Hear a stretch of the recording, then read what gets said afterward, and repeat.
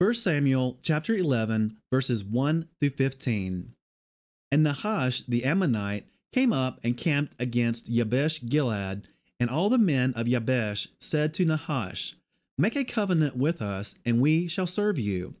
Then Nahash the Ammonite answered them, "For this I make a covenant with you, that I dig out all your right eyes, and I shall bring reproach on all Yisrael." And the elders of Yabesh said to him, "Leave us alone for 7 days, so that we send messengers to all the borders of Israel. And then, if there is no one to save us, we shall come out to you." And the messengers came to Gibeah of Shaul, and spoke the words in the hearing of the people. And all the people lifted up their voices and wept. And look, Shaul was coming behind the herd from the field. And Shaul said, "Why are the people weeping?" And they related to him the words of the men of Yabesh.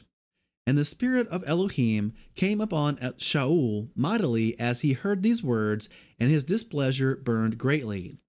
And he took a yoke of cattle, and cut them in pieces, and sent them throughout all the border of Israel by the hands of messengers, saying, "Whoever does not go out with Shaul and Shemuel to battle, let this be done to his cattle."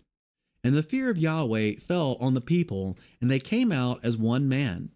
And he mustered them in Bezek, and the children of Israel were 300,000, and the men of Yehudah 30,000. And they said to the messengers who came, "Say this to the men of Yabesh Gilead, tomorrow by the time the sun is hot, you shall have help."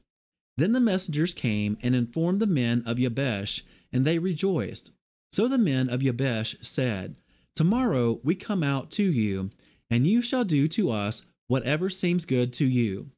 And it came to be on the next day that Shaul put the people in 3 companies, and they came into the midst of the camp in the morning watch, and struck Ammon until the heat of the day. And it came to be that those left were scattered, so that no 2 of them were left together. And the people said to Shemuel, "Who said, 'Shall Shaul reign over us?' Bring the men so that we put them to death." But Shaul said, No man is put to death this day, for today Yahweh has wrought deliverance in Yisrael." And Shemuel said to the people, "Come and let us go to Gilgal and renew the reign there." And all the people went to Gilgal, and there they set up Shaul to reign before Yahweh in Gilgal. And there they slaughtered slaughterings of peace offerings before Yahweh. And there Shaul rejoiced, and all the men of Israel very greatly.